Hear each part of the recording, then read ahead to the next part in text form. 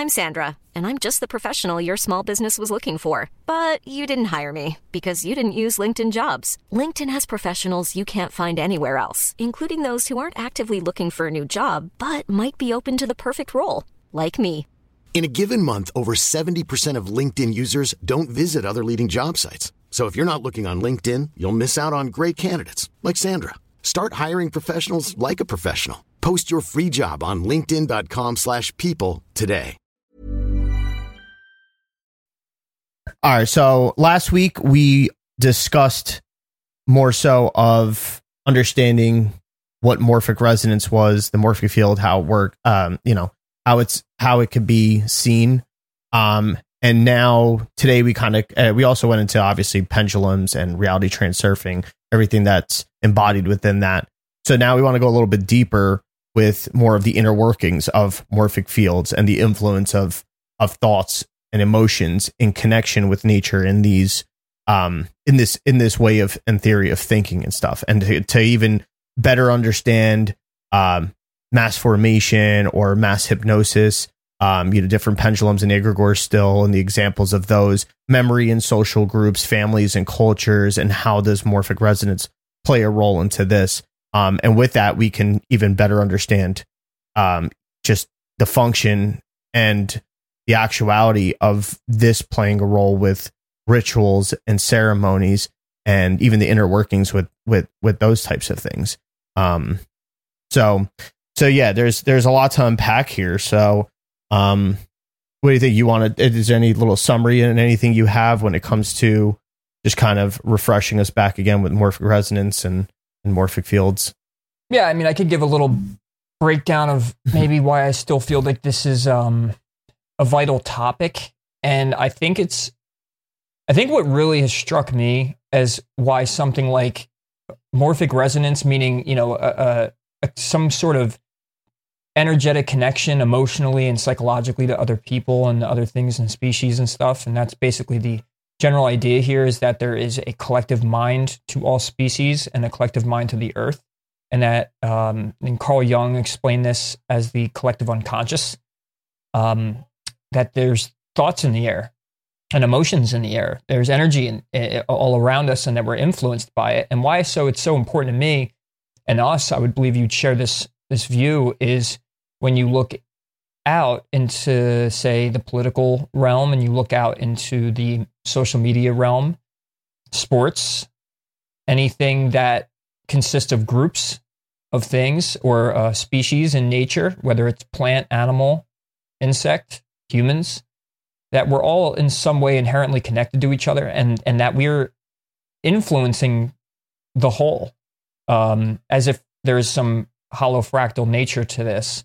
And so through that, Rupert Sheldrake has, for a long time now, been pushing this new theory of science, and he's still considered fringe, at least to my knowledge, that a lot of mainstream sciences, basically belittle this man's work, and is not peer-reviewed, and it's not in mainstream academia. It's starting to a little bit, but the premise of this talk is to explain the possibilities and how important it really is that we are influencing the earth and we are influencing each other, vice versa, and we're having an impact in ways we can't see and experience with our five senses, that we don't realize.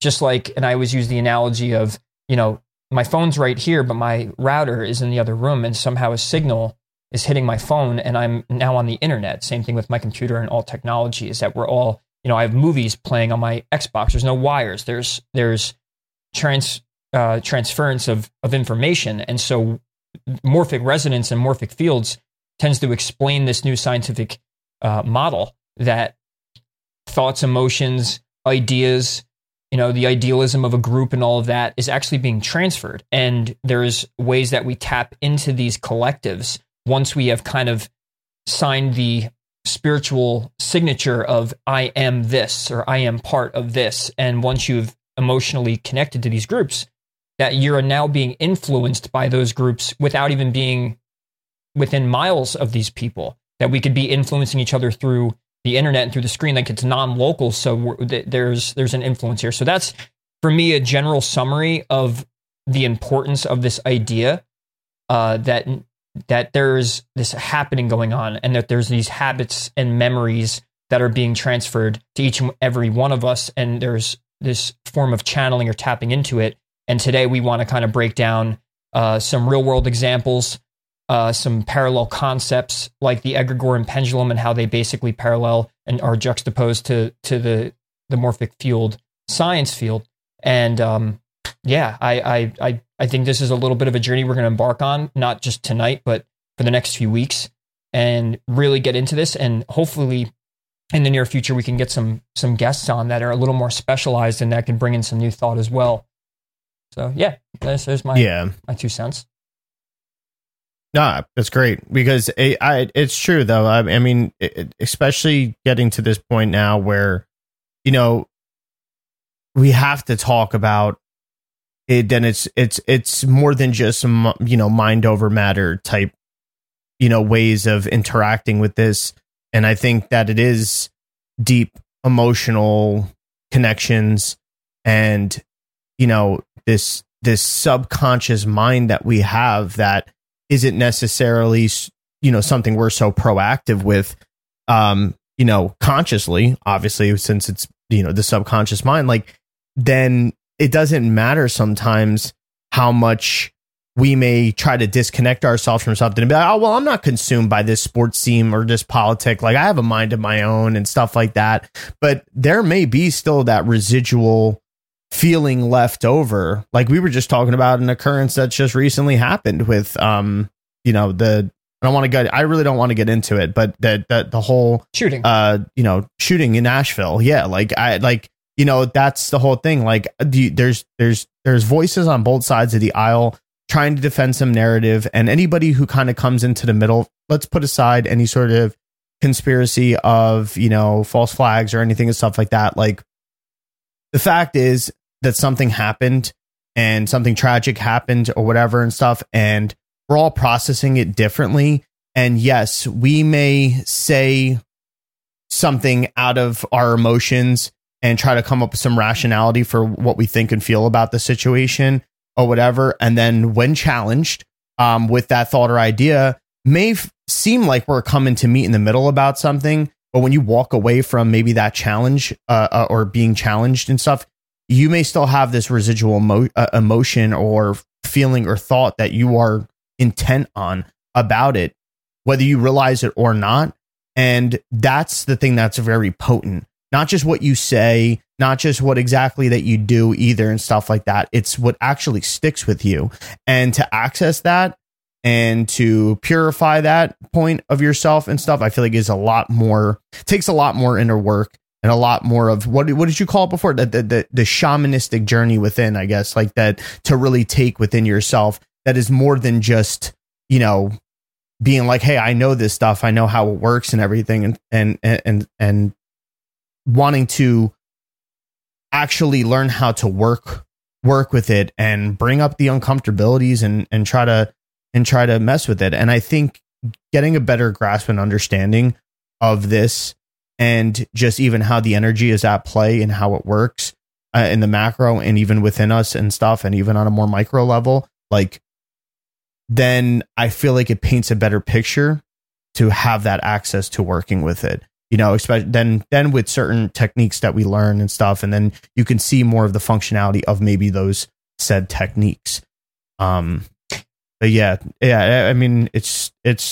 I think there's so many fundamental parts of this. There is, and I just I wrote a little thing in my notes, and then I put it on my Instagram, and it was basically the gist of it was, I'm kind of sick of the conspiracies in a way, and I think that was kind of the goal. And like, you know, that could have been part of some sort of setup on because now it's like you get desensitized or you're sick of it. You know, like you see so much of things, and I get it. Like you could choose what to follow and all that, but I think it's just the matter of like the poison here is that people think they have a clue all the time, and that their opinion is so important. And yet we're all on the same frequency or same level when it comes to, like, if you're sitting at home and watching this stuff and you're following narratives, and this is to anything, you know, you don't have to speak to just what just happened with the shooting and all, but it's, you say one thing and then there's always going to be the polarization of it. And that's what social media is. And that's what conspiracies have done, just like politics. So that's the way I see it now. I see it in the general sense that you could either, you pick this tribe or you pick that tribe. The polarization just keeps growing in everything. And then like it leads to just separation and lack of unity. And same thing with YouTube. I mean, you put stuff up and then you get like great comments. And of course you have the trolls and then this and that, and everyone just has something to say and everyone has a clue. And to someone you're stupid, and to this tribe you're crazy, and all of that, and yet we're all focusing on just those ideals, and yet not what's actually valuable about, say, like with something like a tragedy. The one good thing is we could actually all maybe come together and in some sort of unified fashion and say, hey, it happened. It's the problem is like, say, on the conspiracy side, which I get that most people get bothered by this, is it's the cake in a lake, or it's fake, like it's whatever. I don't care if there's any flat or backlash for that, but I think things happen, and we just don't understand how or what, and not everything is exactly how it seems, even on the conspiratorial side. So we don't know. It's a narrative given. You get to choose a side. It's like you're watching a show on Netflix and you're trying to guess who the killer is or guess what this guy, and that's what it kind of seems like. And even if you think you have all the evidence and you found it, so then you're still sitting at your computer barking at your camera or the microphone. And some people, by the way, do a great job of presenting information and all that, but I think it's just the oversaturation of all these things, the oversaturation of the polarity of all these different views and all these, like, it's so tense everywhere. And that's what I can't stand about any of that. And it's funny because this does play into the whole morphic field energy, pendulum, egregore, collective unconscious, meaning people were tapping into this energy all the time. And then we're just kind of recycling it over and over again. And then nothing really is changing. That's, I think, what I was saying a while ago, is that when we get on these topics and then we're looking at gematria, or we're looking at synchronicities, or we're looking at ritualistic things, or group and hive mind, what I find the most nutrients I get out of all these situations is I'm seeing that there's some sort of frequency download or some sort of adaptation that comes from groups of people, that they all act and think the same. And it doesn't seem like they're acting on their own or talking on their own. They're parroting what the group is parroting. And there's not a lot of intelligent and original thought that comes out of a lot of things. Same thing with, like, I just saw, I don't know whether if it was a troll or not, but you go on certain videos, like I'll go back and watch, or then I see comments, and like sometimes you just get like a laughing emoji, and you're just sitting there going, imagine being on YouTube and you just find a new podcast and you just leave this, like, even down to that, like, people just want to be polarized. Yeah, they just want to polarize and just try and get a rise out of people or belittle and all that. And that's what everything is turned into. So instead of discussing, say, a conspiracy or an alternative way of seeing something because you think you've found clues and all of that, now it's just a battle of the tribes. Now it's just, there's like an egregore surrounding each of these communities and these tribes, whether they're more mainstream, they're normies, they're truth community, they're, I have a feeling with last week when I mentioned flat earth, like, I have a feeling like that just because I mentioned it, and I didn't even, like, I even tried to say when I said it last week, like, I'm not a flat earther. I just, this concept and everything presented to me is resonating with me more because I'm weighing out facts. I'm weighing out things that are said. I'm watching from both sides. And there's more observation that can be done. Right. In the matter. But the thing is, and this is why I love what we're going to talk about today, is because the egregore concept, or the pendulum concept from transurfing, or the morphic resonance of groups of people, hive minds, collective minds, is that, like, you get like the same characters over and over and over again when it comes to trolls on YouTube, the way people talk on social media. It's like no one's original, and it's like they're all just in, like, it's like a beehive of assholes, kind of like, it's like like on one end, or like it's any political party, like, you get, like, you meet a red or blue and you're like, I could tell that they're part of that tribe, and like there's no original thought there. There's no, like, individuality or all that. I'm not getting it out of those people because it's parroting and it's the same thing. And I just, to me, it's I won't say unnatural, because obviously if morphic resonance is truly a theory that's going to expand and grow into actual fact and real science, and it is that people are influenced, then it is natural that we are influenced by other people's thoughts and group mind and all of that, and mass formation. But this to me, this part of the conversation would have more value, because then if we're aware of something that's happening, people could start having more self-awareness that potentially they're influenced by other things other than their actual own soul or own self, like their own mind, and that they actually are acting out of the group mind and they're not thinking their own thoughts. And there's so many different little quirks and things and nuances that you can get out of like what could be causing people to act certain ways. But for me, this is like a good chunk of topic that like should be talked about more. And because to me, it's possible. And one of the greatest psychologists, Carl Jung, called it something, the collective unconscious, that he saw the social patterns and constructions of groups and people and ancestry and all that. So yeah, so we segue out of almost away from the conspiracy, but unless you have more things to say about it, that's kind of what's more important to me, other than like whether if it was fake or whether if it was a psyop or it's some agenda and all of that. I do get the whole, everything that wraps around it, from whether a guy or a girl, the shoe thing that I saw, which, but everything can be doctored. Who knows? Last thing for me to say, sorry, and I'll cap this off. Any of the things with the conspiracy side of stuff, you don't know what pages could be. If you're a true, truth seeker in the truth community, you don't know what pages are actual. They could be CIA. I can argue that. Maybe this guy or this person in this page is actually more CIA, and they're releasing this picture, and it's actually getting people to go, oh my God, look at this picture and all that. And it was planted in there to actually cause the polarity and division of like the conspiracy side and then the normal narrative side. And then all we don't know. So like, might as well go beyond that and just get back to kind of like, okay, well, in the end, why would they be doing this anyway? Or why is this stuff happening? And is it just a natural occurrence that synchronicity is just who knows? But let's talk about other stuff other than the narrative, because that's been done since September 11th, 2001. And of course, even before, since JFK. So, our tempo needs to speed up a little bit, I think, on other things. And it's funny that you mentioned it that way. And by all means, we're not trying to troll even like the conspiracy truth type community in those channels either. Because we're more part of them than anything, if anything. Yeah. But the thing is that I'm noticing though, with the constant faction of this is that if we're talking about things in this theory, as far as egregores and pendulums, right?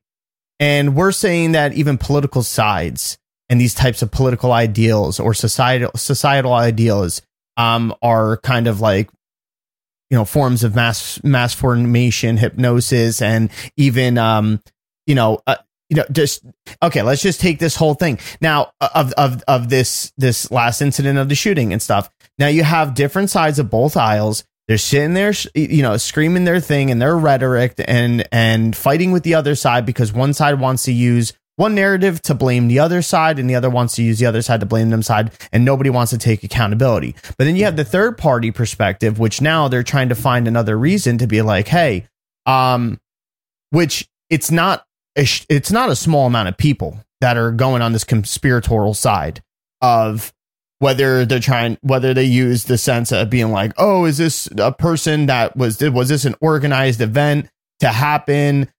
Produced by somebody who wants gun control, produced by a higher group that wants gun control to take away liberties and stuff like that, which is still connected to a certain side of ideal. Whether you want to believe it or not, you're still connecting to a side of ideal. And I won't say which one, but you still are. Or is it another side that's being like, or is this a doing to also demonize a certain form of group and stuff, which that also connects to another, whether you realize it or not, connects to another type of ordeal that's on that same thing. And you get those people in the conspiracy type groups and stuff that don't even want to acknowledge the fact that they're playing into that same egregore. They're playing into that pendulum and that same system by going into these things, because now all of a sudden they come at it and they're like, oh, well, this is that and the government and whatever. And once again, they're displacing the blame and not looking at the true fact, the true era of it. Like, say something in this case scenario where nobody wants to look at it as a sense of that, wow, this world and society has become so distorted, and all these occurrences that have happened in the past few years has played a taxing role on everybody's mental health, and all the confusion that's going on in society and societal pressures and stuff like that is affecting mental health and all these things. And we're not talking about those things, but we're talking about how, you know, it's the guns, it's this type community and stuff like that, or it's the government and they're trying to create false flags and they're doing this and they're coming after your liberties, or coming after this, or whatever and stuff. No matter what, you're playing into that system, and instead of looking at the true facts. So even if you're on the conspiratorial type of side, I think what we're trying to say is let's shift the awareness a little bit. You can point out certain things where you may have certain gesture. Listen, we know deceit has been on the horizon. It's not even on the horizon anymore. It's in our backyard. We know that. But instead of pointing out the deceit all the time and stuff, if we're so aware of the deceit that's happening and stuff, or we're trying to wake people up to deceit, which I think a lot more people are awoken to it than we try to say. But I think now the fact is that you got a lot of people in the day and age that we are, with influencers and TikTok and YouTube and all these things, is that people are profiting off this, and the same way that the media is profiting off reaction and fear and stuff, and whether we like to know it or not, we're playing into that same egregore, that people are doing the same thing on these YouTube channels, these real quick bits on TikTok and all that stuff, and getting a dopamine hit, like we talked about in the last episode and stuff too. It is a dopamine hit, and this is where we need to check ourselves and be like, well, do we want to keep playing that out? Is that producing anything that's helpful? Are we really keeping people aware and stuff like that? Or can we use that as an engagement and then shift that awareness into something more productive for the self, that actually allows somebody to form a certain protection over themselves? Yes, notice the deceit, but form a protection. And the protection is not going to be, it's this one, it's that one, it's the government, they're doing this, they're doing that, and all these accusations. They could be true, but you got to revert it back to self, which is the constant thing that we keep talking about. And I think this is where this conversation and understanding of energy in this way, this is why, if you could see the pendulum and egregore system in that sort of sense, you can start to shift that awareness now. And I think that's what we feel our responsibility is, to kind of shift that awareness as well and stuff. And screw it. Maybe somebody may be trying to troll and stuff in the videos and stuff, but guess what? A comment's a comment. Leave the comment. And hit that like button. Yeah, we told you. I mean, while you're at it. Yeah. Go ahead. And point with that is that that's not the bothersome. It's the fact that no one's original anymore. And there is, to me, the whole group mind, like everyone I still play Call of Duty, by the way. So when I get on there, there's a morphic resonance to video games. You get on there and you even start talking like the other video game. You start talking shit and you start. It's like the same language. It's the same characters. You get in different rooms and you're like, I've heard this fucking guy before, like 100 times. Like there seems to be in arenas, whether it's you're on social media or that you're on, a video game, or you go to the movies, or you go to a political rally, or you go to wherever, and then there's a group hive mind to it that people are unaware that they lose their individuality to a certain extent. And to a certain extent, it's good to have that, because, you meld in and you want to fit in and all that. There's a psychological aspect to it. But to me, I do think there's an unconscious aspect as well. And that's kind of what I'm mostly interested in. So if anything, the bad comments or any social media stuff that I see, it's not an emotional trigger for me. It's you're increasing my curiosity of, wow, how unoriginal can we all be, or how can we be so tapped in and be so against each other, or like, that pathetic to like, you're not even worried about self anymore. You're trying to, whether on TikTok, I stopped going on there for, a while ago, and every now and then I'm on there, but you go through comments and you're just like, oh my God, dude. Like, it's a desperate grab to feed their own ego. Yeah, but like, it's also like I go down and I see like the same like attitude and comment like every 5 comments where I'm sitting there like, you have the people that are there to support. Like, if you don't support the thing the person is saying, then get the fuck off the video then. I think a lot of it could be envy too.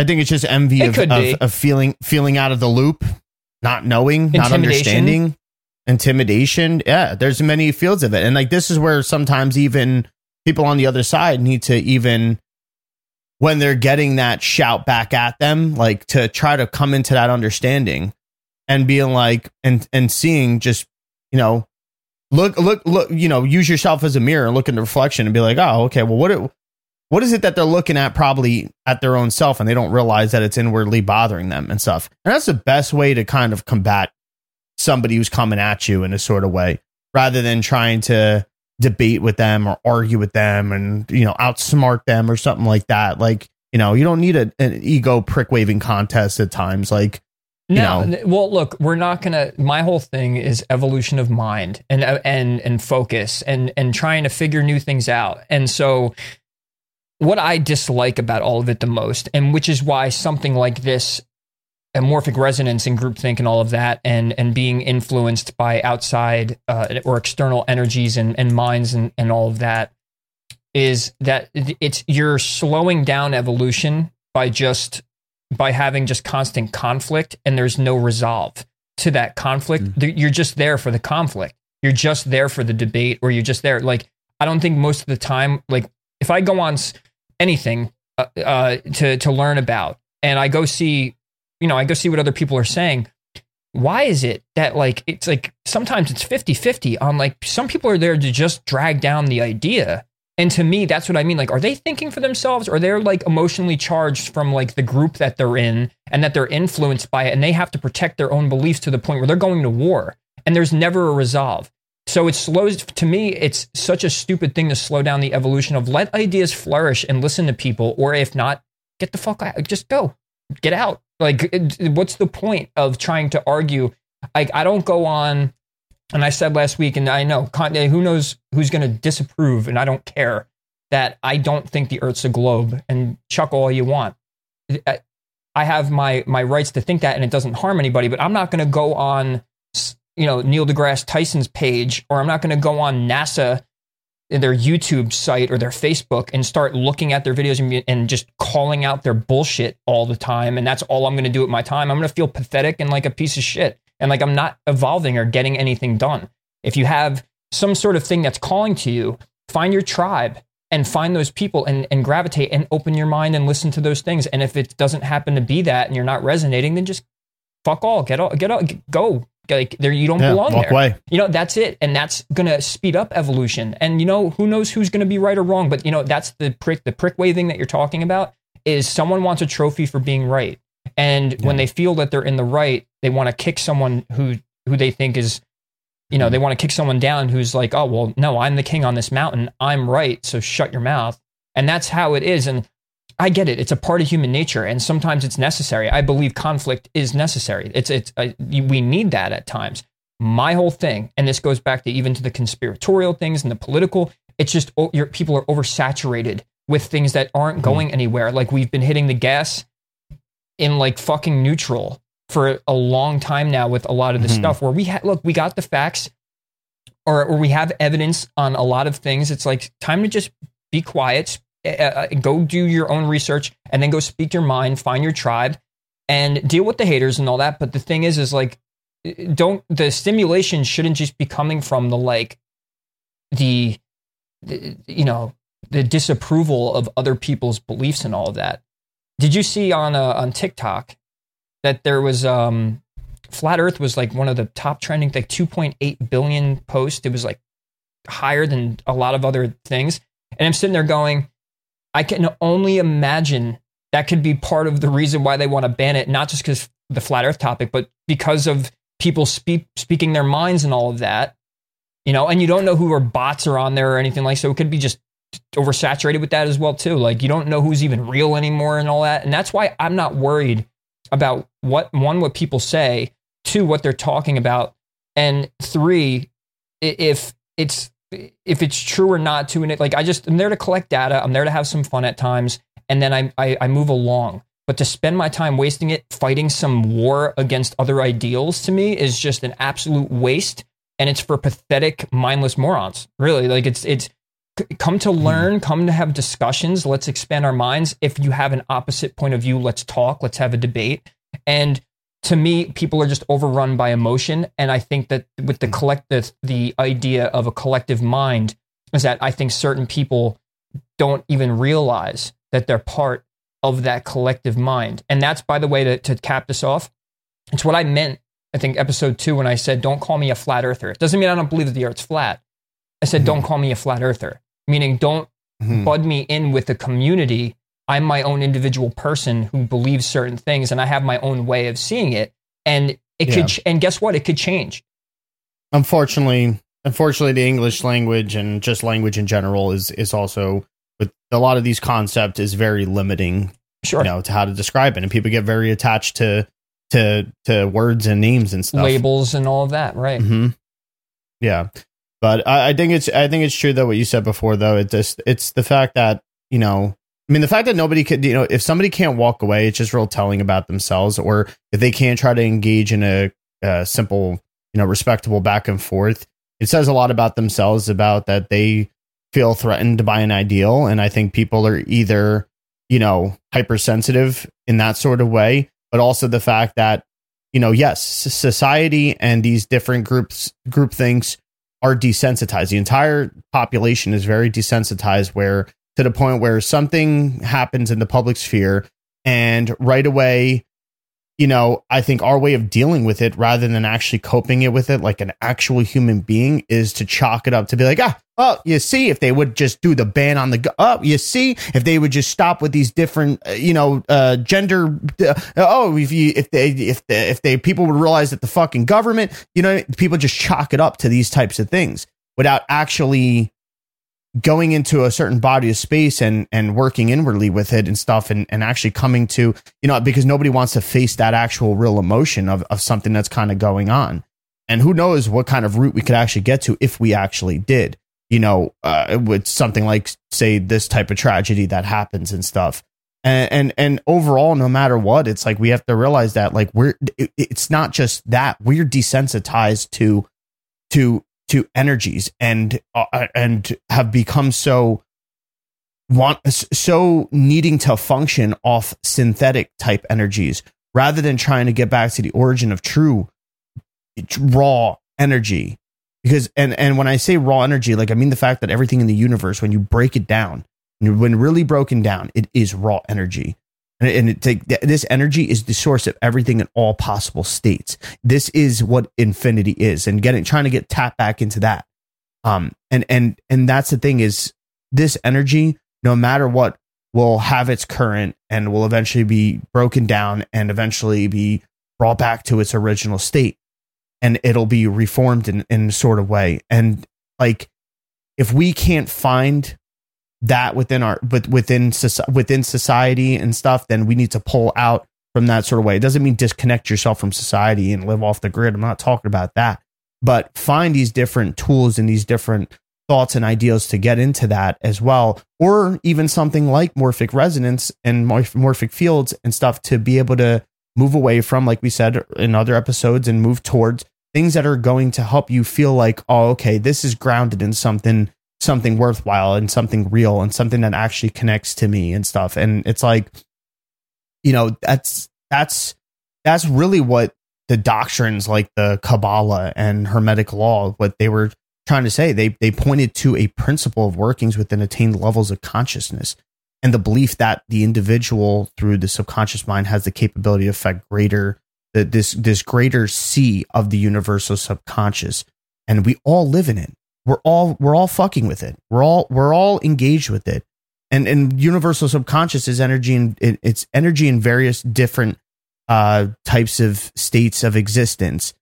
And it's injected with the thoughts, emotions, intent, and it's in this part that it's being worked on, and then defining its mechanisms to kind of drive it through into manifestation and onto this material plane as well. Like, and that's where we have to not take that for granted. Because I feel like when we do, or we just think that, oh, I want this, I desire this, and I, whatever, and not do the real deeper form of the work and understand that it's a lot it's a lot more than just wishing or wanting or praying and, very superficial desires in that sort of sense, and not checking those desires at the door and stuff and cleansing the subconscious and stuff, then you kind of don't know what you're really producing.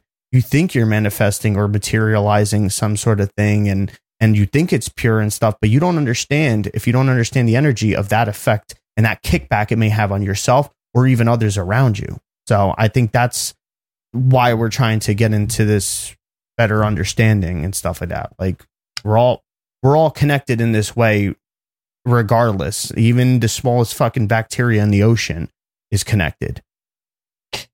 Yeah, we're living in a field and we're all connected. And I guess what you're trying to also say is realizing, because we're all connected, that everything we're doing kind of matters and affects everyone else, even at a distance. And that as a whole organism, as the earth as a whole organism, and as us as almost like the living cells on this place, that all this stuff is interplaying with each other. And within that, we're actually having influence, not only on our own lives, but everyone else's. And as a collective, I do think that the more energy and more mind that goes into something, the more that it's going to manifest itself and play out in the real world, as much as we wouldn't want it to, So with the media, that's why it's such a dangerous tool, because it really is a weapon, because what it's doing is it's putting things in the minds of the masses. Same thing with social media. It's getting everyone's so focused on certain things, and things that have nothing to do with themselves or their local place that they live in, and the family that they have, and the friends and the tribe they've built, and whether that's over the internet or not, but like the people you're connected with. And that's what's most important. And I think overall, what would be the most valuable and intrinsic way to see the group mind and hive mind, like the positive side, is the more that you tap into the right tribe and the right people, that you're going to form this morphic resonance with so many, and almost bring in the right people. If you're always sitting there yelling and screaming on social media, or talking about what's wrong with the world, or what's wrong with TV and the media, and what conspiracies are being done, I mean, like I said, we can point out every conspiracy to every day, and there's thousands of them that have been pointed out. But what really has been done, and what can be truly done sitting behind a computer screen, or even if you went out, like Zachary K. Hubbard tried to go out on, for weeks and tried to hold up protest signs about gematria. And, I'm sure that maybe did a little something, brought some people together and all of that. But like the main collective, I mean, that's who we have to kind of aim for.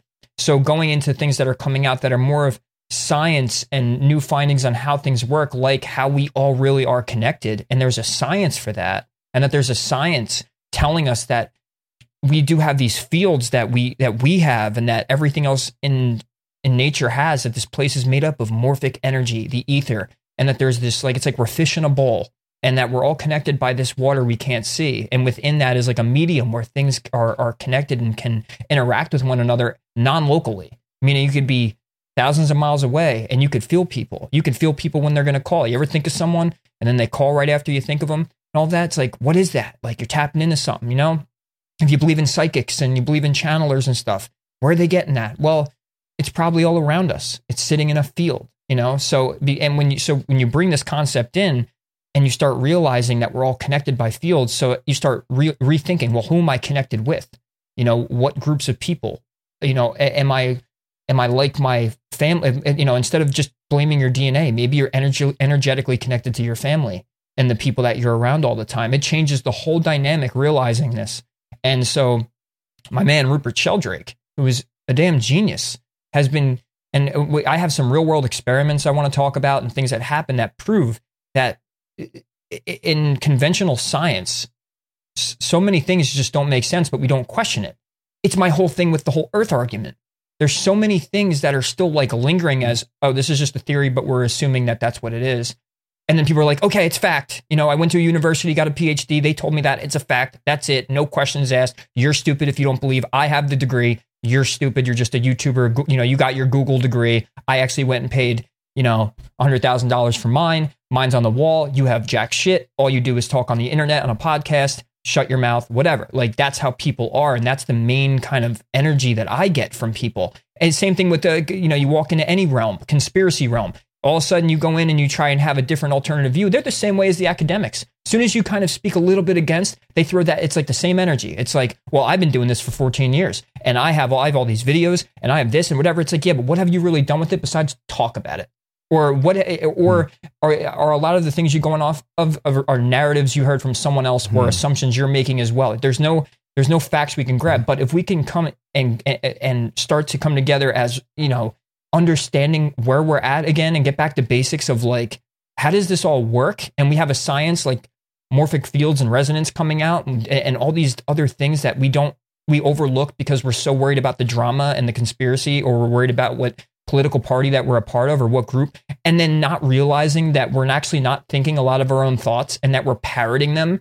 And we're not excluding ourselves. I'm not going to exclude I'm not going to be that egotistical and say, am I influenced by some, you know, groups but I'm pretty much not going to call myself a loner. I consider myself an individual that stands outside of collectives. I don't like to be part of groups in a sense. I like being part of communities and helping people and having friends and associates and all that. But I'm not really. That's why I said, don't call me a flat earther. Don't call me you can call me an astrologer, but like, don't just X me in as that. Because you're locking people in, and then, you know, and that's by understanding this. And we'll finally get to it, by the way. This has been a long, I guess you could still call this an introduction or our own thoughts about it. This has been our own thoughts, but like knowing something like this would be way more important than realizing what shoes the killer had on while they were using the gun, you know, like while they were shooting. It's like, okay, that could be doctored or whatever. That's not going to, we can many technicalities. We could just argue about that and say, well, that was It's just, you're not going to get anything out of that other than just a debate and some troll on social media leaving a laughing emoji or calling you a moron and just argue. And then it's such a distraction to me. So, and just to see how much that happens, that's my point. When this is, to me, something that could help so many people. And by the way, electroculture, another thing that's popping on YouTube. We don't have anything on it yet, but go search that as well. That's more important than, you know, what PSYOP was just done. It really can, and like shit like that, which eventually we will get into, like actually has tangible evidence and things that you can do that can help, you know, better your health, better your emotional state, better in just all different ways. And eventually we'll get into that. But it's crazy because what you were saying before too about even just the whole, like, don't box me into this one group or whatever and stuff. And don't be afraid to even go outside. Like, I'm thinking Saturn and Pisces, like, you know, go outside the boundaries a bit, but you got to have a disciplined approach to it as well. But also in the same sense, you got to also, you know, maybe have a bit of destruction because Pisces is also Jupiter, and Jupiter can also be seen as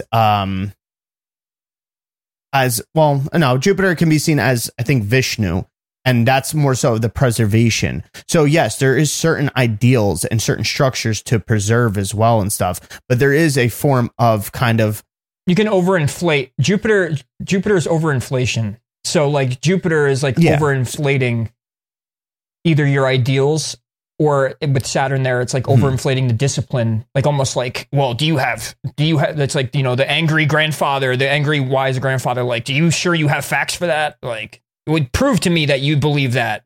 Yeah. That's why this is more, especially now, more of a time, especially if you're somebody who understands the astrology, or at least, you know, can go along with those understandings of the effects and stuff. Like, this is a time, an extreme time that can be either far one way in that Saturnian type way, or but far in that very Jupiterian or Piscean way, or very rigid in the Capricornian way. And like, this is more, and with especially introspective of your chart and awareness of your chart, then you can have more of an idea or understanding how you can balance out these energies, even with whatever the world is throwing out at you as well. And kind of avoid falling in line with some of these extremes that are constantly in our face all the time. And I think that's a big proponent of it, and why this is a very, very important thing as well. And yes, it doesn't mean we can't like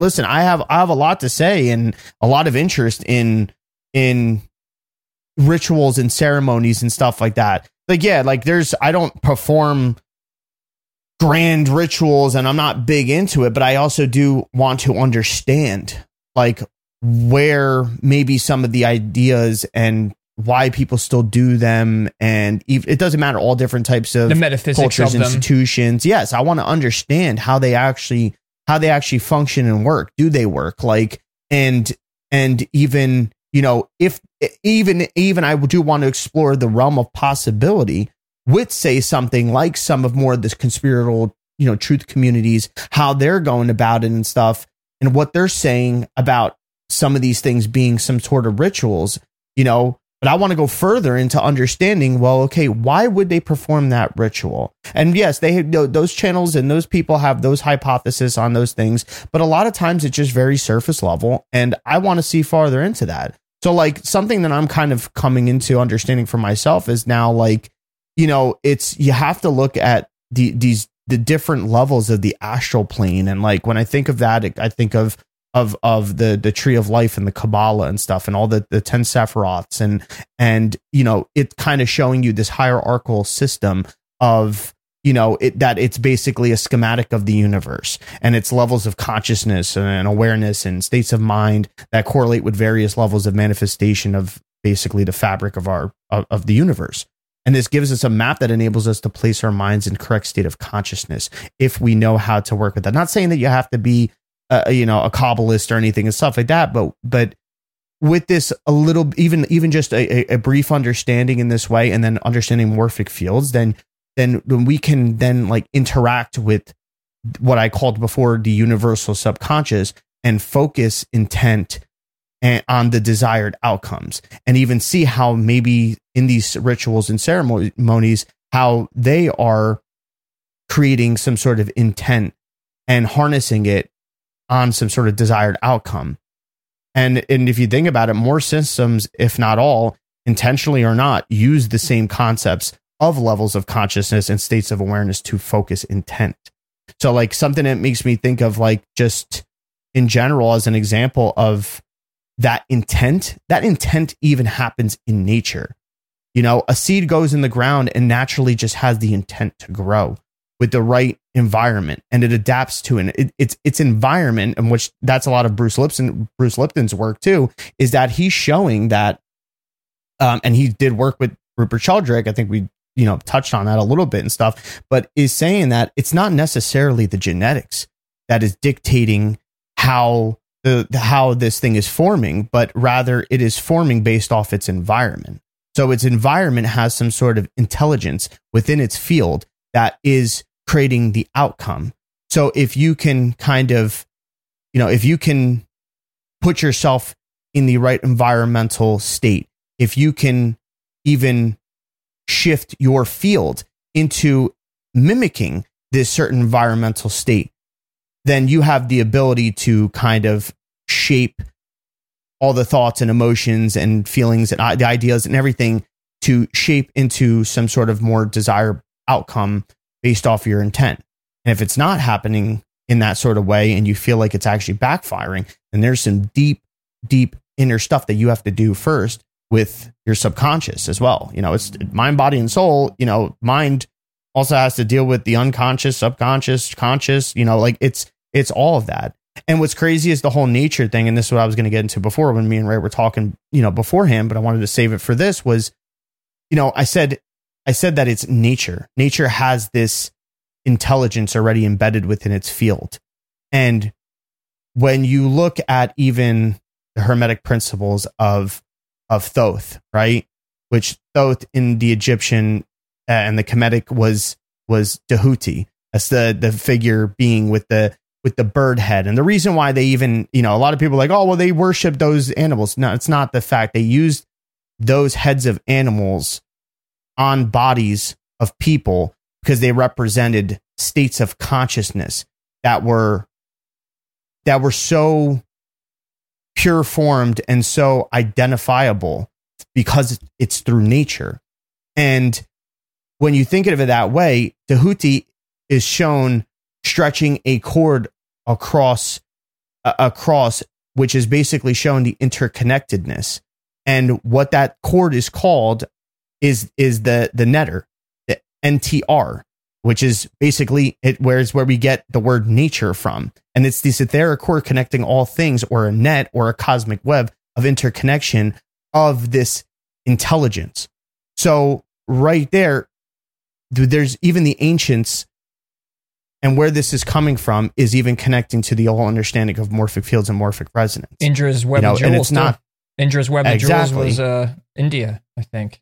And how is it that at different times, whether predating some of this stuff, that these different cultures across the world had this understanding, how they had this understanding, or maybe even a lot of the understandings or the similar outlooks on life with no actual direct connection to these civilizations and stuff, how they're coming to this awareness that's so similar. Could it be that it is the awareness that is being activated within the field, and therefore is activated within this aspect of consciousness? And when others, say across the world, are having this frequency shift of their own and stuff, they inherit that intelligence as well, and then they spread it to their people, and the people start shifting their awareness and their frequencies and their consciousness, and this is how we get the growth of it. But I think just as we have that grand rise, we also have that grand fall of that. And I think we've been in a fall period, but we're trying to trek our way back up to that rise again. And this goes into the whole astrological thing. We can say that the astrological periods and, the stars, and which are light patterns and stuff, they do affect consciousness in this way. We have said, right, the 12 zodiacs, the 12 cranial nerves, it plays on the psyche and stuff like that's, more of the tropical astrology and shit. So yeah, I think this is worthwhile to look at it in that way. It does. It's that bridge factor, right? So like, if you're talking about this, it's like, so if we're influenced, and my favorite part about what you're saying, to add to what you're saying, is the non-locality of it. Meaning, so stories, intelligence, wisdom, certain things that are being spread across the whole planet that are similar in idea, even the way that the architecture, all of that, like the pyramids are being built the same way. Those people had no means of contact, unless you're a UFO person out there and that the UFOs came and gave them, okay, whatever. But like, and I think that could be a thing, but in this case, relating it to morphic fields, it's like as if they're tapping into this intelligence and that it's non-local, meaning so it doesn't have to be in some certain physical distance for the information to then be available to a certain culture or a certain group of people. You could be connected non-locally. So it's not about the it's metaphysical. So it's beyond the physical senses. It's beyond our bodies. It's the way energy works. It's the way metaphysics works. So if you connect that with, say the knowledge of the ancients and how they all knew the same things, and they were tapping into certain ways to build their pyramids, and what religious and theological stories they had, and their myths and all of that stuff, and that how you had different parts of the planet that had no means of contact that could just tap into that same field of information and start building their cultures in a similar fashion with similar stories. If you compare that then with the mass formation hypnosis, when you compare that to astrology, that it's non-local. So when someone goes, how could a star be affecting me when it's all the way out there and this and that? Like, it's non-local. So even if you're a globe person, right? So it still doesn't matter. The whole universe is connected at that point. So how could an energy that's coming from, say, a set of like a constellation or a planet and all of that, or the sun or whatever else, the moons do affect the moon affects the tides, right? The sun is photosynthesis, vitamin D. There's information being transferred all the time, but it's being transferred through this medium that we can't see. And through our conventional science, we don't put two and two together with it. And it's why I always use the Wi-Fi analogy as well, too. Like, things are being passed through a medium and there's a non-local side to it all. And it's this right here is a bridge to so many other things, whether it's telepathic experiences, astrology, tarot readings, anything that's using consciousness as a means of some sort of broadcasting mechanism and transmission to then communicate or download certain information. And so by understanding that, then we know that now that that's possible, and then it changes and actually undermines a lot of the science that's today, which to me is, I see more of it as some sort of corporatism that goes into all of this. And that's why people like Rupert Sheldrake will be blacklisted or like not part of the mainstream, or be ridiculed because this was going to undermine everything that's in place for the people that write their peer reviews and get their, their medals and their awards for findings. And they're naming things like, dark matter and all this other stuff. 95% of the universe is dark matter and all that, but they still can't really even define it or have no physical proof, but they'll get a Nobel Prize for it and all of that. And all of this. And I think the reason why they keep up that narrative too, or dismiss something like Rupert Sheldrake's work is literally because the fact that there may be an understanding that with this type of theory and understanding and stuff, that it can have an effect that will cause society to kind of be self-sufficient in a sort of sense and not have to depend on certain institutions or different things that they control as of right now, and allows people to and also can discredit them and obviously in a sort of sense. I think that's the main thing, if they're not actually entertaining the idea and experimenting it for themselves. They just don't, then it comes down to an ego thing, and they don't want to be discredited. And hear me out on this too. So it also brings the awareness of, so if you were aware right now that the people you hung out with or talk to or associate with or you work with, your family and all of that you are influenced on a metaphysical level that influences your health, not just physically, but emotionally and mentally. It influences your thoughts. It influences everything that you think is you.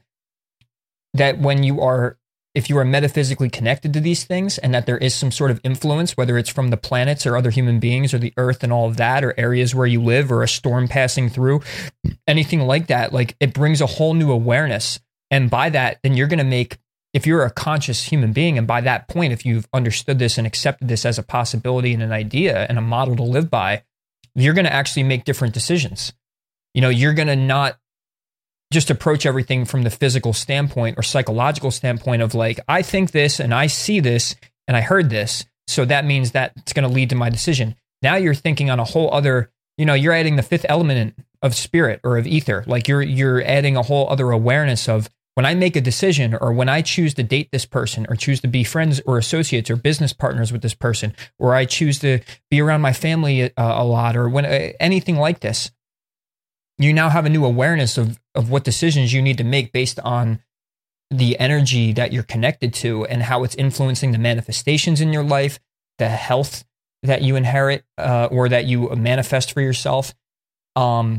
And it just, this is what bringing awareness in. This is raising your consciousness. Just pointing out rituals and stuff is, to an extent, you're going to open your mind a little bit and say, oh, there's other things at work here. But this is like the next stuff, because I've said this before, and Gio and I have gone on this journey plenty of times, and we still do, and we were just talking about it. We're highly aware of all the conspiracies, and we're highly aware of all the different narratives. And there is consciousness raising elements to it. Like you do see things and you're like, whoa, it gets you thinking, like, I can't believe that synchronicity or that thing, or could they know more than what we know? All that makes, it'll expand your mind. But now it's like, well, how can we learn everything that's happening within all of the stuff that, say, maybe our government or other people or higher entities know, that then will serve us and our community and our families? Like the more and more Gio and I are going to talk about this, the more we're also going to refine our message here, because it's not, there's still an elusiveness to like, hey, what is important here? But you can also look at what's been done already and what's being talked about already and what's causing distraction or what's causing polarity, and saying, okay, like we got to step away from that and kind of go into other things, because this isn't healthy, or this isn't serving anything, or this isn't getting anywhere for now. Maybe we find something out in a few years through these amazing researchers of conspiracy, that someone finally gets something to the point where it's like, we got the evidence, we can put Joe Biden away, or Donald Trump, or whoever. We found the true core of the dark Freemasonry sect or whatever. That keep doing all that work, but we do need people on this end looking forward. We're using history to learn from history, then to look forward to say, okay, hey, we have new findings here, and this stuff can then bridge with maybe all of the other scary occult ritual stuff, but we need to know how it works. Why would they be doing it, and all of that is a good question. Yeah, but how? Because also, they're you're approaching it. Sorry, that was my last. I'm now at a ramble, but like how you're also approaching all of this stuff, I think, to me, this is my own belief, leave a, laughing emoji if you'd like, but to me it's the how you're gonna get to these things, how your approach is, so yeah. I think that's the more important aspect of it, because, and I think you're right, because I don't think throughout this there is a definitive answer, and you've already elaborated that on the past and stuff like that, where you've said if you think that you've come to a definitive answer, then I think you're doing something wrong and stuff. Like, I mean, you can have a strong-willed opinion about something, but that doesn't mean it's a definitive answer. But also, like, the whole thing, like, just thinking about the whole, like, conspiracy, Illuminati, the Freemasons and stuff like that, and, like, these people that heavily only focus on that. I just thought about it. I'm like, how, like, I mean, I've been there too. Like, I think, a couple years ago, when really going into it and stuff like that, it's a dark place to stay, to keep constantly touching on those things and just constantly pointing out the dark workings of these satanic cults and whatever and stuff, and how they're using the occult knowledge and distorting things, and which it's great to understand how they're distorting things. Yeah, like, but like our Hollywood and the pedophilia and all this stuff. I'm part of it. Yeah, that's it. You're an Illuminati now. But it's like, I feel like that you may think you're doing an enlightened person's work and stuff, but I think you're leaving yourself susceptible to a dark, clouded energy over yourself as well, if you only stay in this fragment without branching out to understanding, well, I'm learning about the possibilities of these things, but not falling definitive and giving them this much power, saying they have this so much dominion. And, I'm going to pull myself away from allowing them to have that much dominion, even in my own, they're taking up that much space in my mind and my consciousness rent free, and I'm constantly feeding that attention and stuff. Like, let me pull my attention away from that, and maybe grab some of those inner workings that maybe I can potentially see that are occurring, and kind of twist that and flip them right back side up, rather than the way that you may see them as being inverted. Flip them right back side up and use them in my own personal life and stuff like that, and kind of see beyond it, because that's a dark area to stay in. I feel like just to sit there and just constantly see the satanic this and blood sacrifice and all these satanic numbers and everything and stuff. Like, it's good to have that awareness, but it's a really weird thing to like only stay in that and just pointing out, oh yeah, there's sick, demented people and stuff. And it's basically like you're hanging out with those sick, demented people. Like, it's funny. Like, you started trying to do like an impersonation. I knew exactly where you were going with that. I think I did. Yeah. I know who you were doing. Yeah. I think it just naturally just kind of came out at that point. And it's like that just bothered. It bothers me in a sort of sense, because it's like, there's so much potential there. There's so much potential with even those people that have great puzzling skills and, just pointing things out, and deep research skills, that they can be better using that attention and energy towards researching something that actually fundamentally kind of helps an individual regain their own sovereignty, or kind of shield themselves from darker energies and darker people, and kind of connect to the right thing and network the right way and stuff like that, which it's also great in the aspect where there's a bond and a community and stuff, which I'm not faulting that at all. But you're also kind of creating this egregore that's also, or this pendulum that, it may be different from this faction of this pendulum, but it's still swaying and giving way to that. You could be just creating a whole new one without even, like, you could be just, by you pitching some sort of belief or pitching some sort of narrative that you think is the truth or that you're hardcore about. It's a lot of emotion going on, and then you get everyone else fired up. You've now created your own. Once we explain the concept, you'll understand it more. And I know there's a lot of people who are going to fall upon this, probably have heard of it already. But like, now scientifically, we're talking about, I mean, like, first of all, it was already on Joe Rogan. And then honestly, the guy on Joe Rogan didn't do half as good of a job talking about mass formation. He called it mass formation psychosis, when the originator of it called it mass formation hypnosis. There's a little bit of a difference there, but it's like people are hypnotized to some sort of mission, and that they think that they're on the hero's journey and they have their clan and they're going to whatever. And then they become the group. They start to resonate with the group. But what the underlying thing about like the underlying connection, all of it would be actually go back to morphic fields and understand how that works. Then you'll get the concept of pendulum or egregore.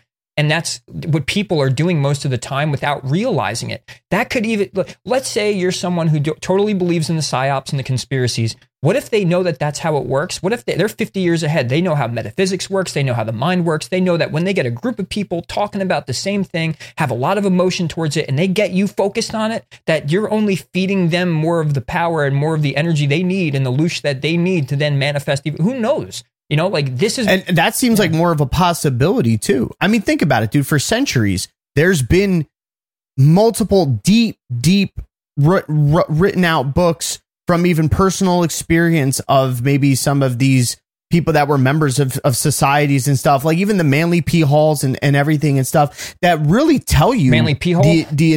Yeah, Manly P. Hall, the real deep initiate Shout work out Gala. And the ceremonies and everything and stuff like that really go deep into this.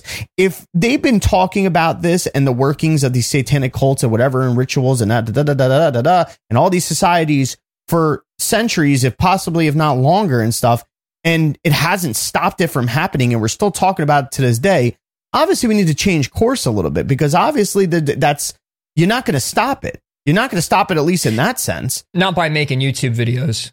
I mean, just look at the results. I mean, yeah, you do have certain Bro Sanchez, 125,000.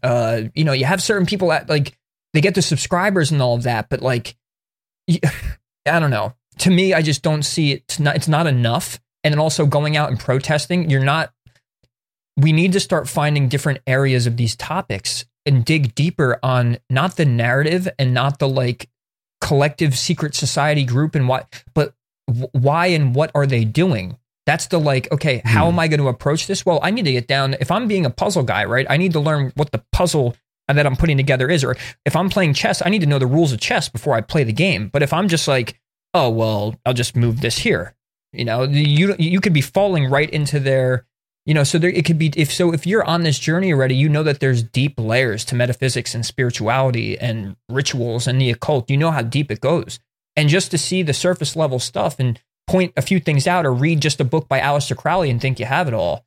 There's other areas we could be looking now in this new age of information that it's available. I didn't know morphic fields were really a thing up until a few years ago. And shout out to Anne, who told me on the phone. She's like, well, you know, they've been talking about this stuff since like the 80s, 70s. There was like, you know, like basically the boomers like knew about it. They talked about it in spiritual communities, like morphic fields, like whatever. There's a reason why it's having more of a reemergence and awareness. Yeah, same thing with the electroculture. Something that was like big in like 1920. There was a book written about it. Like, wait till we have talk on that. I mean, just go look it up. Matt Roski, I think his name is. Go check him out. Like, electroculture is something no corporation wants you to know about, because you could be growing your own food and yield 300%. Well, that's another talk. But like, point being, same thing with morphic fields and morphic energy. Like, this stuff's been talked about so much, and then you just kind of like it gets like swept under the rug, and then all of a sudden we want that dopamine hit again of talking about what conspiracy and what secret society, and it's not a discredit. I know we've been ripping on it for a little bit, but like, it's not really ripping on it. It's about like, it's the application of and the oversaturation that we're giving it. Yeah. It's not exactly ripping on it. It's the fact of like, don't you like, hey, wake up. Don't you think it's a little sad and a little bit shitty to just constantly only have the awareness that something or someone's always after you?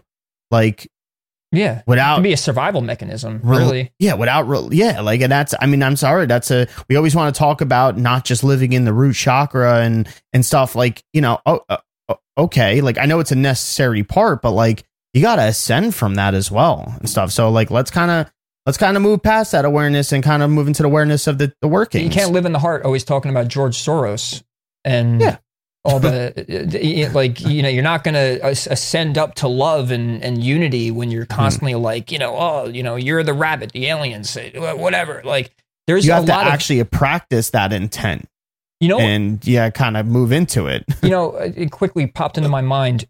And hey, by the way, anyone listening, I know we haven't gotten to the actual definitions and the things. We will, and we're going to be talking about this for a while. This is, you know, this is on our minds, you know, and you're getting actually an extended conversation about you're kind of seeing into our minds on why we want to break this down and go into it. Yeah, well, shit also just kind of happened too. Like that needs addressing as well before, it's already going to keep blowing up and stuff like that too. If we can reach a certain amount of people and say, hey, just kind of grasp a little bit more control of your awareness with even this next global thing that just happened or this big issue in the media and stuff like that. Like you could come back into your own before you go too far with it. Yeah. And now, going back into what I was just about to say, Mark Passio, there was a video I saw, and I wasn't the biggest fan at first when I found him. He was like an ex-Satanist, and not that deterred me, but like just certain things rubbed me the wrong way, but ended up being a real knowledgeable guy. There was a video, it was like 15, 20 minutes, explained that in each, say, secret society, there was a dark and light sect to each. Like there was people who used the same symbols and the same knowledge and all that other stuff, and it was the White Lodge. And then you had the Black Lodge. And then all these different colors, but like there were different, it was the same symbols, the same, what you would call the occult, rituals, ceremonies, prayer, pagan stuff you'd call pagan and whatever.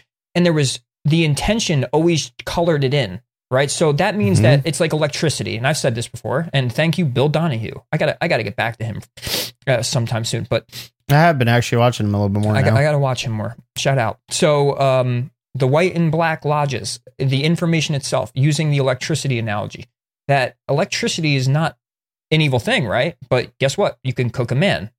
You can also cook his dinner. So you can make your own food and get nutrients and food and sustenance from using electricity. You could power your house up. You could turn on the computer, all this other stuff, and you could literally fry someone in a death chair. So like, and lightning can strike someone and kill them. Like electricity, like nature is nature evil because a tornado goes and wipes, a few houses out? Did it intend to do that? Was it HAARP every time? Was there weather manipulation every time? That's possible, and they've been doing it since the 50s, but that's the dark side of it. Or nature is a beautiful thing. We live in a place where these things just happen, and that's what it is. But always living in the fear and looking at, say, even like occulted knowledge and metaphysics. Here's one thing I don't like about the conspiracy, and I'm relating it to what I'm saying, is every time you're pushing this occult stuff out and you're saying it's evil, it's like you're saying electricity is evil. So imagine everyone's convinced that electricity is evil. Now they're not going, I can't use electricity. That killed a man up the road. They put him in a chair and used that stuff. That could kill somebody. Now you're not going to power up your house and turn on your dishwasher and turn on your this and turn on your that, everything you need to survive and live a good life because someone made a video or gave you information saying that this thing's evil when yet inherently it's neutral. And to me, that's what Mark Passio did in that video for me and said, oh, wow, it's the intention of how you're going to use that electricity, AKA the occult or metaphysical knowledge and awareness that you have of this place. So that's the one problem I have with the oversaturation of always being in the dark. Me and Gio spent a lot of time a long while ago, 2021, I think. I found Matt McKinley, Quantum of Conscience, shouting out everyone tonight, but great channel. I love his stuff. But the one thing that he tried to almost fight against was how the truth community was always doing this. But then he started doing it all the time too. And when me and Gio were watching him all the time, he was always like, the reality's a trick. There's some dark entity behind it, always trying to take your loosh and all of that. And I know he means well, and sometimes he kind of covers his ass and goes back and says, no, there's the spiritual side, like find yourself. He does say that, but he harps on the whole, there's a dark part of reality that tries to trick you and distracts you off your path, and which is true to an extent. But when you're oversaturated in it, how fucking miserable we were for like a month. It was right? It's a hopeless hole that you fall into, if you let it sink in deep enough. But like, that's the thing, like it's with all the different sects and societies and the Templars, and like, if you're trying to figure out who's good, who's bad and stuff like that, like you can't look at it that way. It's basically all these different types. There's a universal knowledge, right? Of the metaphysics, let's just say, of the workings of the universe and consciousness. And basically throughout history, all these different sects, societies, groups, whatever it may be, cultures and stuff like that, religions, have been trying to gatekeep the true universal knowledge and then and use it in whatever sort of way that they wanted to intently use it. And this is where you get the different distortions and the different understandings and the negative connotations. And then people reverting back and be like, no, it's not bad, this symbol and this thing and stuff like that. Like, yes, it's a long line and can be very confusing to kind of figure these things out of who's right and who's wrong. But a parallel of that, even like you said with the electricity thing, made me think of the whole thing, what happened with Thomas Edison and Nikola Tesla.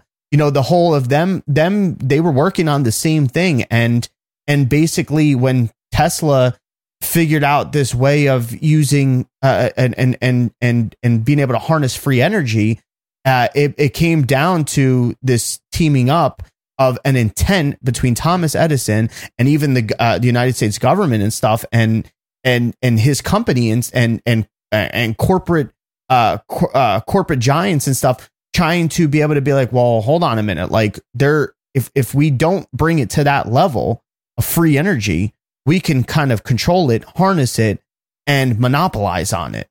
And it became a monopoly. And they did away with that. And now you're seeing consciousness come to more of an awareness, especially with more access to data information. And this is the good side of it and stuff, is that you're seeing that gatekeeping was done. You are pointing out, say, more of that conspiracy that was done, say, against Tesla and stuff too.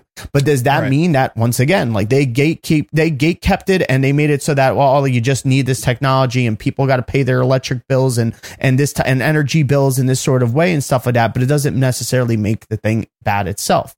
But there is an alternative.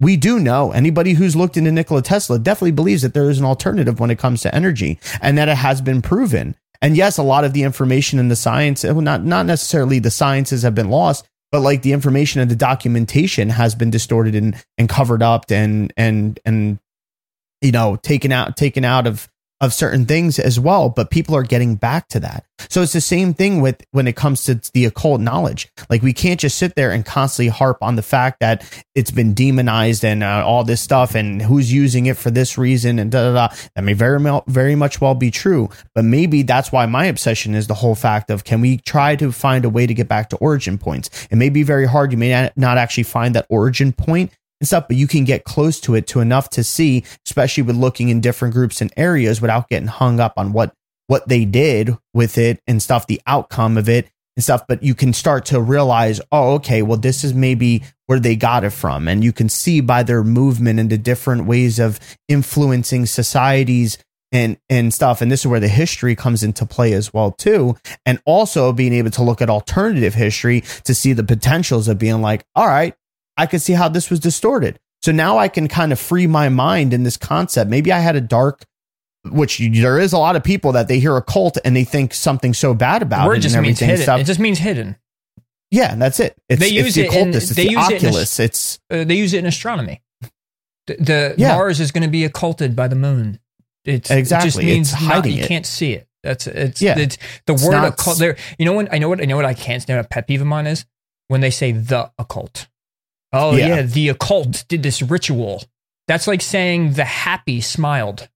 Yeah, you know, like who's happy? Right, the dog's happy. Exactly. The mom's happy. It's not. You're not using it properly. There's no the occult. There is. Well, people hear and that's what sucks is cult on the end of it. And even when you go to search up things that have to do with the occult, a lot of times you only get the dark, shitty things that have been done with it or something like that, or some demonization of it as well. So that's the other thing. It's very hard in that sense. You have to be very specific when even looking in those areas. You know what's that's why we feel it's our job to like bring that to light. The Bible is an occulted book. Yes. Yeah. That's literally what it is. The religion is... The real knowledge is occulted within those stories. Yes. They're allegories. Exactly. That's the proper use of the word. Right. And whereas the actual doings of it and now the religion itself outwardly is exoteric, where inside there is esoteric knowledge, that the esoteric knowledge is occult in the Bible. Right. The exoteric is you're reading the story and taking it literal, and you're seeing it as outside things, and the esoteric is you're looking in and reading it in a way, more of a right-brained way, I would say. Like when you're looking for symbols and patterns, and you're looking for deeper intuitive meanings behind these things, and that's what that'd be the proper use of these things are occulted. And so even knowledge is occulted. Electroculture was occulted. So like it's hidden from the masses. And who knows? I mean, like when you go into history, there could be, this is why you don't jump to narratives either. It's like, oh, they were hiding the knowledge. It's like maybe humanity also just wasn't ready for it. Like, this could be another thing why there was gatekeepers in the beginning, like where they're like, like the state of the current state of the human consciousness and mind probably isn't ready for this because it's too much power for the state of mind and state of being of society, that is occurring at the moment. And so we have to gatekeep this knowledge and they maybe certain societies were trying to keep it from the wrong people. Power, the elite was what I was trying to say. Like maybe there was elitist power grabbers that wanted to, use that power. Like think about Hitler, right? He raided Tibet, and I wonder why, right? Because they probably had this ancient spiritual knowledge, which would be the correct term for it. It's the occulted ancient spiritual knowledge, not the occult knowledge, but the occulted knowledge. And you could look into that part of history, and he was after that, right? Like he tried to raid Tibet and tried to get that knowledge, and he had that Black Sun stuff, and his Nazi symbol was a spiritual symbol. So I went to Antarctica and all that stuff. And when you look into sigils and stuff too, that Nazi symbol and all that, I mean, like it's in every culture, it's in every denomination, right? Everywhere. Even the Star of David, the hexagonal pattern, Metatron's cube, it is in everything. So if that's the case, it can't just be that that there is some sort of true meaning that is occult of that it represents, that all these different societies eventually end up turning it and using it in their own way with their own intent and stuff too. Right. But I do want to get back to something in more so of regards to rituals and ceremonies now that we've kind of debriefed on that as well, like just to see a little bit more of maybe, okay, so how those work and how maybe from this you can grasp on, like I said, I'm not saying you have to go there, I'm not saying anything wrong with this either. I light my Palo Santo every time I'm about to do the podcast, or when I feel like the house needs, if somebody comes in my house that like needs to do work on my house, and when they leave, I fucking light it. I cleanse the space and stuff. Like, like that's everything's part frequency. Of exactly. So, because it does have some sort of frequency, it is an element or whatever.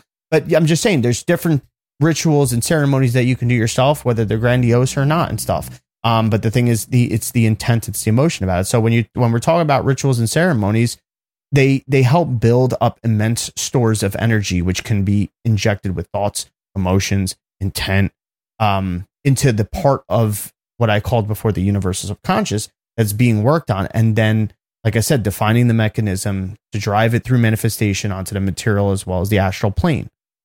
So you're basically, if we're saying that it's like this big C, this universal subconscious, it's like this big C. When you have the thought and intent, it's making motions in any part of the sea that can cause waves or currents, and you're tapping in. And then it's tapping into when we tap into our own subconscious, it can affect the whole. So, and there's forms of energy that have ability to move and manipulate subordinate forms of energy, just like strong currents in the sea can manipulate reefs, like landforms, other organisms in the ocean. And this would be like an example of invoking or evoking God, spirits, entities, or beings and stuff like that. So like rituals are reenacting a story in certain sense of reacting a story of groups, of a group's origin. And when you're doing that, you're affirming the identity and its presence once again. It's almost like you're conjuring up those energies and emotions and intent again, and kind of using your own consciousness, your own body, your own mind as a receiver and a transmitter of those same frequencies that were occurring many times over in that heart space that was going on with those things. So I kind of briefly mentioned in the past episode was, like an example is the Jewish people and Passover. They reenact by doing the meal and the gestures and reading of the words, and they're tapping into their ancestors and things that maybe their ancestors may have endured, and also it's bringing up things and feelings, even if they don't feel it immediately in that moment. Depends how connected they are with it too and stuff, but maybe it could bring up the things that gave them strength to unite and to prevail. And a lot of these manifestations don't just come immediately. They come down the road and subtly as well too. And I think a lot of a lot of the ancients knew that as well. Another thing is communion and Thanksgiving, and that can bring up the frequency of the this feeling of thankfulness. It's also in a ritual, like Thanksgiving is a ritual for the harvest. Communion is like the ritual of this salvation and being cleansed. The same thing with baptism. You're engaging in that sort of thing. So it's connecting with the energy of when it was done by and who it was done by, and reaffirming the identity and receiving that way of living, feeling its fortunes or even strengths through misfortunes. And it's the remembrance and to better endure, in sort of sense. It's not always for that, but that's just an example. Yeah, it's great. That's the perfect example of like there's a memory and an imprint being left, and what spiritual people would call the Akasha, which is a term for that. It's like there's this recorder that records everything in life, and so and everything we've experienced is kind of like left imprinted, and it would explain like the idea of ghosts and certain things. Like things get attached, like energy gets left places. And so when someone does this heavily charged ritual, and they set the intention and they set that perturbation out of energy and intention and all of that, and it gets imprinted into the ether, and then a whole culture is doing it, and then now people are doing it all over the world. So, and now that memory of that intended ritual is what morphic fields and resonance would prove, is that non-locally, this memory and imprint of energetic feeling and charge is now with the ritual. So when we say grace, or when we have Thanksgiving dinner, like you said, whatever that original intent was of that ceremony and ritual and all of that celebration is exactly what is going to most likely manifest within, on depending on how much you connect with it by reenacting that exact ritual. It's like you're remembering a memory. Right. So it's like if you're really tapped in and you're really trying to run the memory through your head, and then you finally catch it and all that, like this, so by doing these actions and all of that, there's a morphic resonance that goes out. And then you start to, it's like you're sitting in this Wi-Fi bubble of like, this is what's available, and all the people that have done this ritual before me and what the intention was at the beginning and all that plays into it. And now we're tapped into this memory.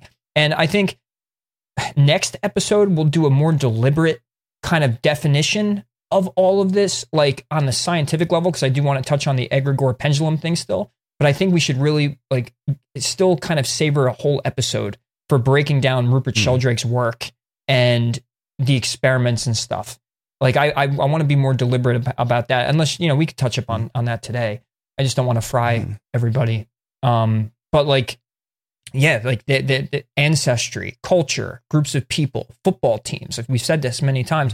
Now there's this science telling us, and through experimentation and through studies being done over and over again, that doesn't get pushed out in the mainstream science, saying, hey, species have a memory. Hey, rituals leave a memory. Anything that's highly charged with emotion with a lot of people are leaving this imprint, and it affects the people in the future who are going to do the exact thing too. So it's like our connection to our ancestry and our culture and humanity itself. And it would make sense too, because it is a survival mechanism too, if you think about it, right? Because it's how the species evolves, because it has a memory, and it says, okay, I remember that this is what it was, so I'm going to grow a body, and I'm going to grow like and all this, and this is a memory, and it morphs into this, and it's working off of some imprint. And this is, and that's why the whole argument with DNA of saying, oh, well, the DNA grows the body and it dictates your looks and all that. Well, not really, because we all look different. Every tree looks different. All that DNA has the same proteins and all the whatever, and it's all synthesizing similarly and all that. The same DNA that's in my leg is in my arm. But what told the arm to be the arm and the leg to be the leg? When the same DNA and all the coding is the same throughout the body. Something's building the body. Something's building the tree from the little seed. And so there's this intelligence and morphic energy there's a builder. So who's the builder? The DNA is the resources. If you're going to build the house, that's all the wood and all the the roofing and all that. That's the DNA. It's like, okay, here's the parts and whatever, but who's actually synthesizing and building the actual thing? Who's the builder? And who's the architect as well? That's another good question. So our connection to ancestry and our holidays and our celebrations and our yearly things and all this stuff we do, pagan holidays, whatever we celebrate as a culture, we're connected to it inherently, especially when we're performing the ritual at a very concentrated and very deliberate form. Like we're reenacting it how it was supposed to be done. Yeah, and we're also injecting new traditions and memories and habits in it. Like, just think about maybe some of the traditions that you do during some of your holiday, kind of reenactments that you do with even your family. And there may be a certain thing that your family does that you could ask your parents and your grandparents, and they might not even know why or where it came from or why they do it, but they just do it. And somewhere down along that road, like, that was something that was done, and it may have never been told to be passed along or something. It's just an inherent memory. There could have been a break along the line where that wasn't being done, and then all of a sudden it's starting to be done again without being told. And that's just the thing. Another example is the fact that there could be somewhere down in the more familial sense and stuff that there can be, let's just say somebody in someone's ancestry that, it was looked down upon, to kind of, suicide, right? I don't want to say too much and stuff like that when it comes to that. But then, that was very looked down upon. And maybe down the road, now in more modern times, you may have a specific member of the family who's very disassociated and stuff like that, and can be tapping into that resonance of that excommunicated family member in a sort of sense. Like there is a possibility of that it's just like this memory of this person did this and is not there. And it's not saying that you're the reincarnation of that person, but you may feel that presence. Like there may be that information or that memory there, and maybe you're excluded, so maybe you're looked on the outskirts of your family, not necessarily because of what it is you do or what you talk about, or because you actually exclude yourself. It just can be maybe that you just, you're tapped into that, and you're inheriting almost that memory as well, and then as we go further along, I guess I'll save it for now, because there is, I do want to go into more of the workings of, holy places, sacred sites, ley lines, even kind of maybe use the example of some of, I was talking to Ray about it before, but I want to get more extensive and have more of a visual of it for people in some of these potential, I guess people would call them blood sacrifices and stuff like that on ley lines, but even just how it just works, the whole, holy places and the different aspects that are in them, and what we see on those sites, and even how they were transformed into something else, and the history of those that kind of has the potential of playing into the same thing of it contains a certain resonance, and it's also being laid with intent. And then also on top of it, that there is a specific, already an energetic meridian on the earth that better induces this flow or this current and this energy and this ability. Right. And with this, and it parallels with the human body, and it also then makes as above, so below, as within, so without, make a lot more sense, and the Hermetic traditions and all of that. And that's why I think we're at an hour and a half. So I think we should probably cork it here, as, this was basically our philosophy of, and our outlook into the occult and morphic fields, and to state it, that morphic field and resonance parallel and juxtaposed to the ideas of egregores, which is an occult concept of a living entity that controls a mass group amount of people, mass formation, which is groupthink, people having a mission to fight the bad guy, or an ideal that they want to, and then all of a sudden they become the group. And then you have pendulums in the book Reality Transurfing, which is like, pendulums are these entities that are feeding on the energy of groups of people and getting them to think a certain way. They're influenced by some outer force that's then removing their individuality, and they're becoming the group.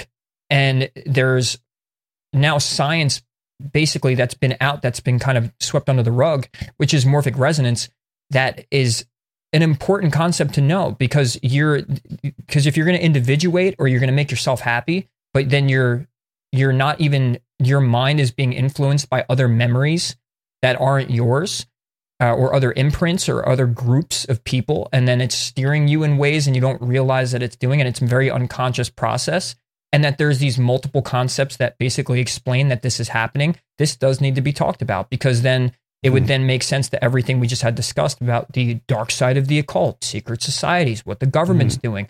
It starts to then tell you that everything you're focusing on, or the people that you are sharing your thoughts with and then emotionally connecting to and going on missions with and doing things with, and groups that you're connected to and all that, are actually influencing you unconsciously more than you could ever imagine.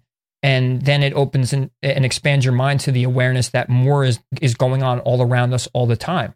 And this is something that will break you into more of a positive and more proactive mindset of, hey, I could do something about it, or I could do something locally that'll help, change yourself and you change the world type of mindset, because you're going to impact other people with, whether it's your family's traditions and your ancestry, whether it's your friends and the group of people you talk about just on a normal level, whether it's the groups you're going to go on and be on a mission with to help save the world, whatever you're going to do, being an astrologer or being a firefighter or being everywhere you go, your workplace, this whole new awareness of, energy imprints and memory and habits in nature, and that it's a natural function, and that it's not the occult, or it's not woo-woo, or it's not magic. It's actually something that's happening all the time.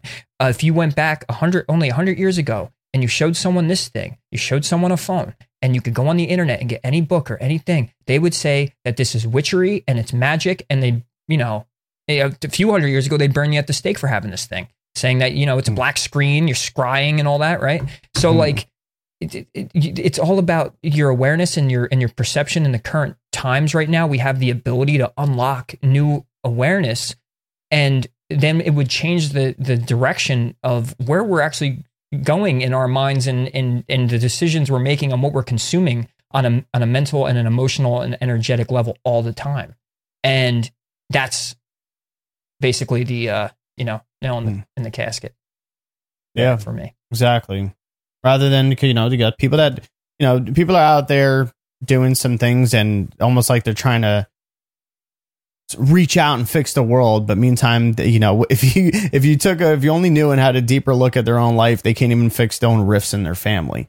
So, I mean, that's kind of goes based what we were saying before about this whole thing of like, hey, we need to kind of shift that awareness. So I would definitely stay tuned, because, well, that's the other thing. We'll entertain a lot of those, maybe fringe topics and the conspiracies and stuff like that. They're there. Yeah. They're real. We're not discrediting any of that. But we're going to be a beacon of example to kind of see how you shift that awareness from being like, okay, well, we're seeing this, these are the details, but now let's kind of go into the workings and let's go into application to self and, how this even applies to me and stuff, rather than just the very, very visceral, part of it and stuff. So we will go into that. I've just recently decided I have enough time to kind of put this together and stuff. But like, now that I know, like Ray knows, because I was kind of given the gist of it, but I'm going to break it down a lot better and stuff like that, to go into that and understanding, especially when it comes to the ley lines and sacred sites, holy places, even then symbols, because everybody's so obsessed with symbols and sigils and talismans and stuff. And then even just how it reverts all back to even the astrology and astrotheology and divination methods, archetypes, and just, the whole archetypes and self-organizing elements and stuff. And I'm telling you, it'll give a greater awareness. And that's going to be a good one. I'm excited to get into the whole holy places thing too, because it's also a pre-context with something that's in there to the electroculture thing. So beautiful. Definitely stay tuned. Make sure you like, subscribe if you haven't already. Leave those comments, good or bad. We don't care. You kind of got your dished outness from listening to us, and hey, you may be even more visceral now after that, but that's not our problem. That's something you got to check with yourself. But anyway, we appreciate everybody listening, and hit that like button. Subscribe. Further get out this type of awareness. Subscribe. The website's up, but we got some working to do on the website and all the features and stuff, but we're getting very close to that. It's a lot of work to do with top of making this content as well, plus trying to make up more. But we'll obviously keep everybody updated when it comes to that, when it's really time to really get on there and stuff. But yeah, so appreciate you all, and till next time. Peace. Planning for your next trip? Elevate your travel style with Quince. Quince has all the jet-setting essentials you'll want for your next getaway, like European linen, premium luggage options, buttery soft Italian leather bags, and so much more. And is all priced at 50 to 80% less than similar brands. Plus, Quince only works with factories that use safe and ethical manufacturing practices. Pack your bags with high-quality essentials you'll be wearing for vacations to come with Quince. Go to quince.com/pack for free shipping and 365-day returns.